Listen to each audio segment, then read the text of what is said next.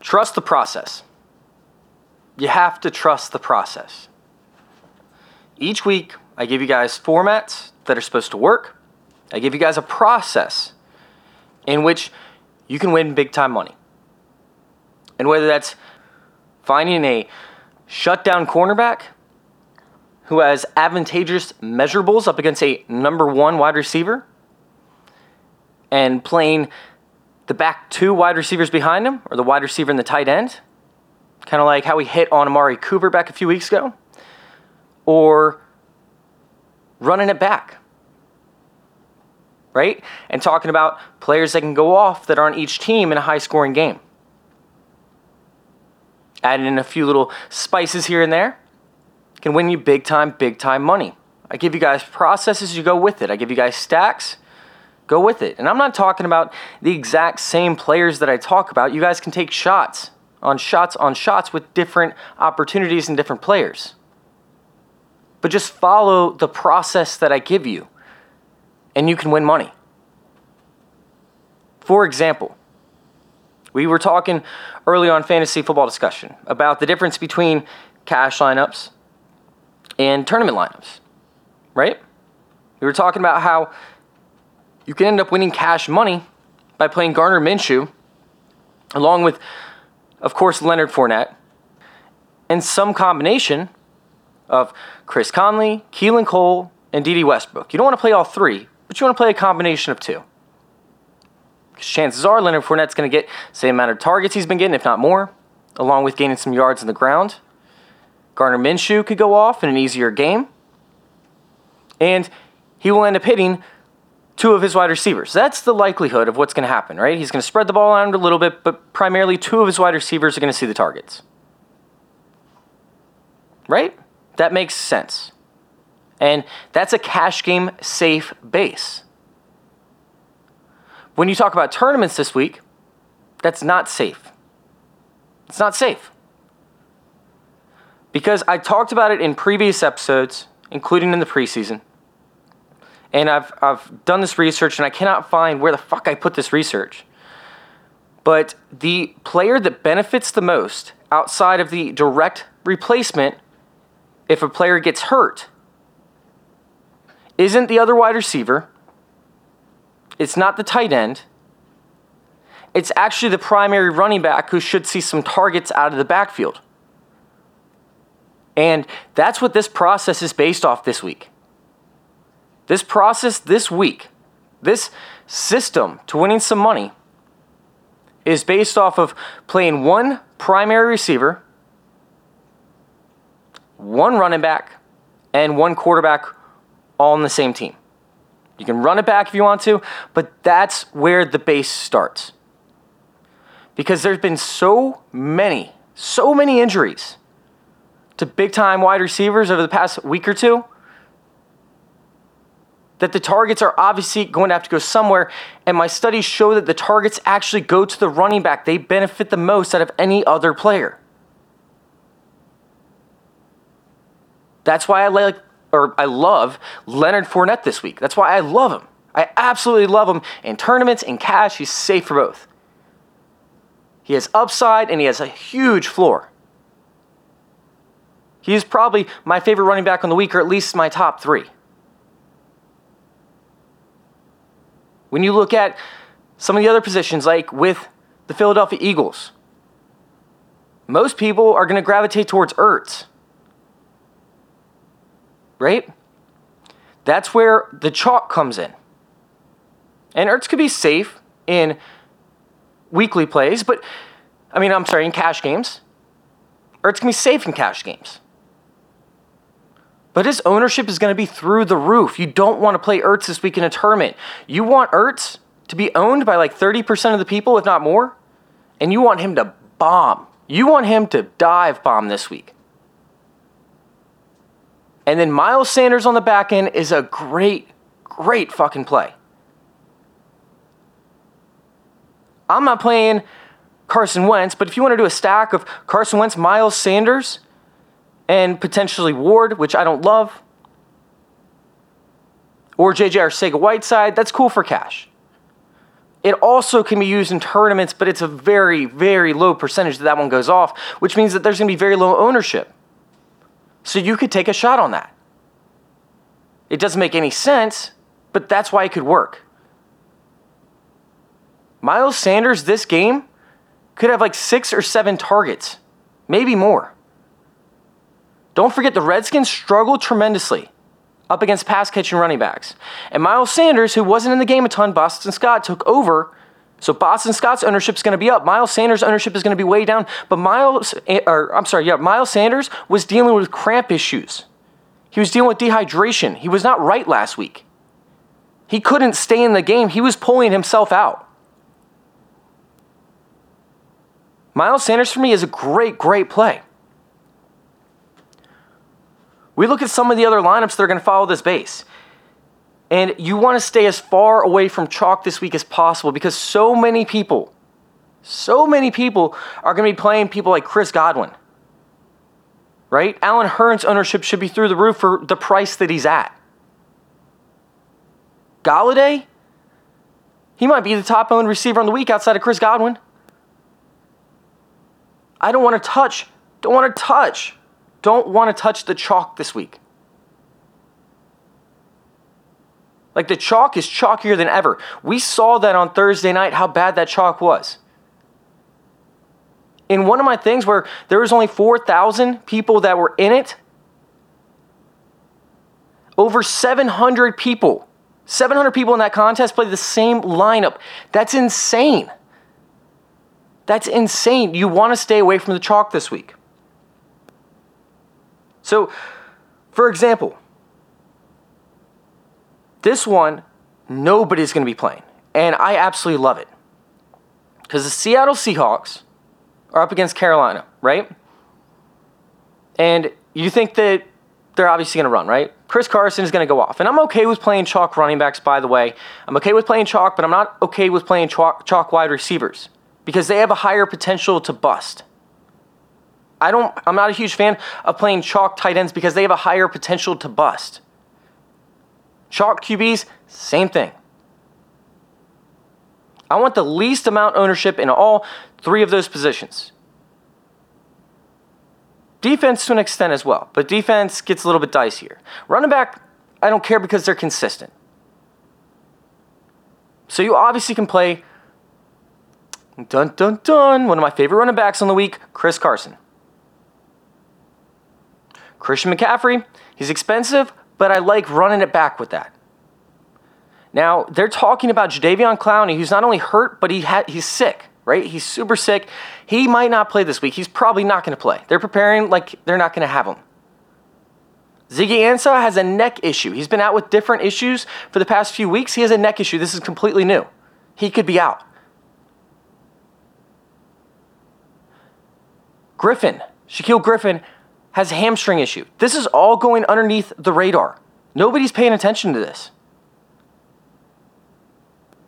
Their defensive front 7 are going to be extremely, extremely weakened this week. Michael Kendricks is going to be out too. And Seattle hasn't necessarily been good up against running back lately, right? But on top of that, they've been getting pressure onto the quarterback. But do you remember the beginning of the season when they couldn't do that and how bad their defense was and how much Russell Wilson had to score? Listen, I don't love Kyle Allen, okay? I don't think he's a great player. But at the same time, you got an injured, your only good guy, the only guy that has done well for you this season in that secondary, Shaquille Griffin, is injured with a hamstring injury, and we know how that affects especially skill positions, even on the defense. DJ Moore, who's been a monster lately, let some people down last week, so his ownership's going to be a little bit off. But this week, on paper, it looks like not a good matchup. Pretty tough matchup for DJ Moore, who won't be able to get down the field because of the pressure. But no, they're going to be missing too many players. I could see DJ Moore roasting Shaquille Griffin, who, in my opinion, has been slightly overrated. I still think he's a great cornerback, but I think he's been slightly overrated. Been given too much credit because he wasn't doing shit with that front 7. When that front 7 wasn't healthy, he wasn't doing shit. He was getting burned from time to time. Now he has a hamstring injury? Woo! DJ Moore is sweet. He's like a s'more. Can I have another? Some more what? I want a s'more. God, yes. I love DJ Moore this week, but I love him with Christian McCaffrey. And let's hop back over to the Seattle Seahawks side, right? We talked about how Russell Wilson has been dominant up until his defense started playing better, right? Russell Wilson has sucked the past few weeks. He's had some good games, don't get me wrong, but he hasn't been a top, 12 quarterback. I think 7 of the past 8 weeks. It's something like that. He has not been good. His ownership is going to be off up against Carolina Panthers because you can run on the Carolina Panthers. But what if Carolina makes this game competitive up against a bad Seattle defense if the Seattle defensive players miss out on this? Keep that in mind, okay? You got to track this lineup. Like, I'm not going to be playing this lineup until I see that Seattle Seahawks are going to be missing these defenders. All right, I'm going to track these injuries. But if they are, and Carolina can make this game competitive, think about Russell Wilson as the quarterback, low ownership. Expensive, low ownership. Tyler Lockett, who's been crushing people. Crushing people. God. Poor Tyler Lockett owners who trusted him in the playoffs. But still, he's 100% healthy now. He's over his illness. He's over the injuries, the shin issue that he had, that bone bruise, everything. That was back like 5 weeks ago, okay? He's better. He's better now. What if Russell Wilson has to pass to at least keep the Seahawks up by a touchdown? And he finds Tyler Lockett, who has low ownership. Russell Wilson, low ownership. You have DJ Moore to run it back, low ownership. Chris Carson catching passes. I don't care about the high ownership in this one because you have such low ownership surrounding him. It's a little bit pricey. It's a little bit expensive. But you can make it work because you have players like Patrick Laird, who you can play. You have Watson, who is one of my favorite plays in the entire week. You know that he outproduced Chris Godwin last week? After Mike Evans went out, he outproduced in fantasy points Chris Godwin. He got the touchdown. He had 5 receptions and a touchdown. You can run it back, or you can end up balancing out your lineups this week and play these expensive options with Justin Watson. Another one that I really like. Another stack that I could see happening is going to be Dak Prescott, along with Michael Gallup, or, and if we're talking about tournaments, by the way. It's going to be either Mike Gallup or Randall Cobb. I don't see both because I think that they're going to involve Ezekiel Elliott in the passing game this week. I project this as one of the most run plays for any game on the slate this week. But I think a lot of these plays are going to go to either Randall Cobb or Michael Gallup along with Ezekiel Elliott. You got to face up against Patrick Ramsey with Amari Cooper. That's not going to be good news for Amari Cooper. Not going to be good news. So I love that Dak Prescott stack with Ezekiel Elliott, Randall Cobb, or Michael Gallup. Now you run it back with Todd Gurley because Todd Gurley is pissed off. He's had to deal with comments from McVay. He's had to deal with comments from his quarterback, Jared Goff, who called it vintage Gurley. Vintage Gurley? You know how insulting that is for Gurley? You're pretty much saying Gurley is washed up. And Gurley was not happy about it. I mean, he cleared the air, but you know that Gurley is going to go out there and have something to prove. Over the past couple weeks, he has been more motivated than I have ever seen Gurley. He is breaking tackles. He's throwing out stiff arms. He looks good. And the Cowboys, who struggle up against pass-catching running backs, if they get Gurley involved in the game like they have been, catching passes, God, Gurley could go off. He's my second favorite running back on the week. You can run it back along with that with Cooper Kupp, who, although he's seen a reduced snap share, he's still running more routes than Brandon Cooks and Josh Reynolds. And this week, Byron Jones is probably going to line up against Robert Woods. Robert Woods' ownership is going to be through the roof this week. Cooper Kupp's is going to be shit. I could see Cooper Kupp having a great game this week. You could also take a chance on Higbee again. I know he's been hot. I know he's the hot thing out, but the Cowboys aren't very good up against the tight end. They struggle from time to time, and I think their linebackers are dealing with injuries. So Higbee could still be an option. Either way, that's a great game to run it back with and also to stack the running back. The running back along with the quarterback and the wide receiver. I got 2 more for you guys, then I got to go. I got to be to work here in about an hour and 20 minutes, so I'm cutting it real close here. But I got 2 more for you. One of these is going to be the stack of Tannehill, Henry, and of course, the man, the dude, A.J. Brown. And I think that's a little bit obvious, and I think the ownership's going to be a little bit high on that, but I still think it's playable. I'm not going to get too much into it, but it could be a shootout. It could absolutely 100% be a shootout up against Houston this week. You can run it back with Hopkins, and you can even run it back with Will Fuller as well. You can also go on the other side of that with Hopkins, Watson, and Fuller, and then run it back with Brown or Derrick Henry. My only concern, though, is the fact that Derrick Henry is actually dealing with a serious injury, and you saw it last week. You saw it in the games last week where he pulled up tremendously multiple times.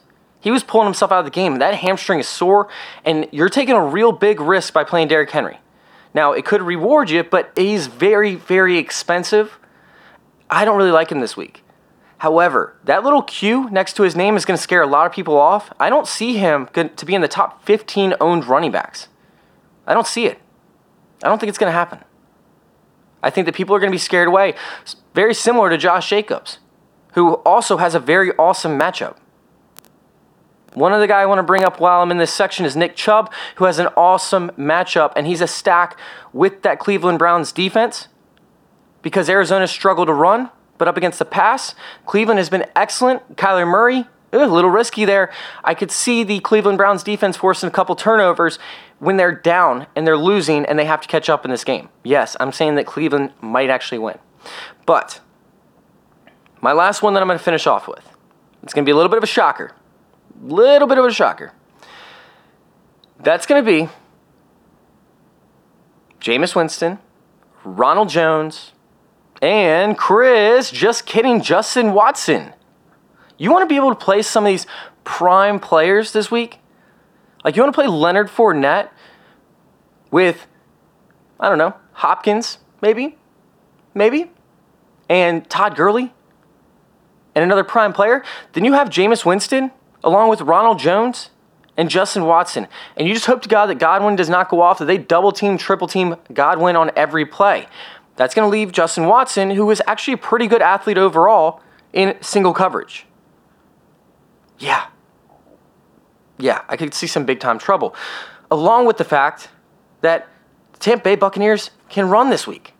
They can run. And maybe you want to pivot over to Peyton Barber, right? They both got an equal amount of carries last week. However, Ronald Jones did see more targets, and he's seen multiple targets, I believe, 4 out of the past 5 weeks. You can throw the Tampa Bay Buccaneers defense in that because if Detroit goes down, they're going to have to pass.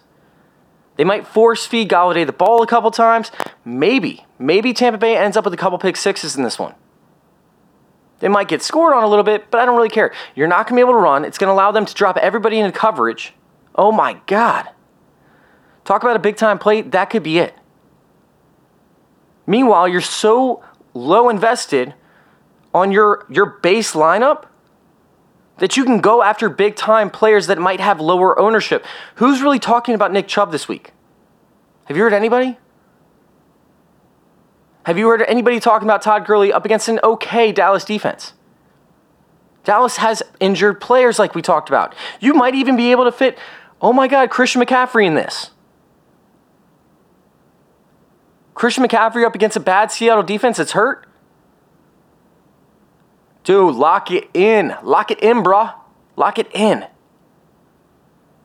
Now, cash games wise, you can play these higher owned players such as Chris Godwin, such as Kenny Golladay, such as Zach Ertz. But in tournaments, you go the other way and you run. You run. Listen, guys, that's going to wrap up the episode.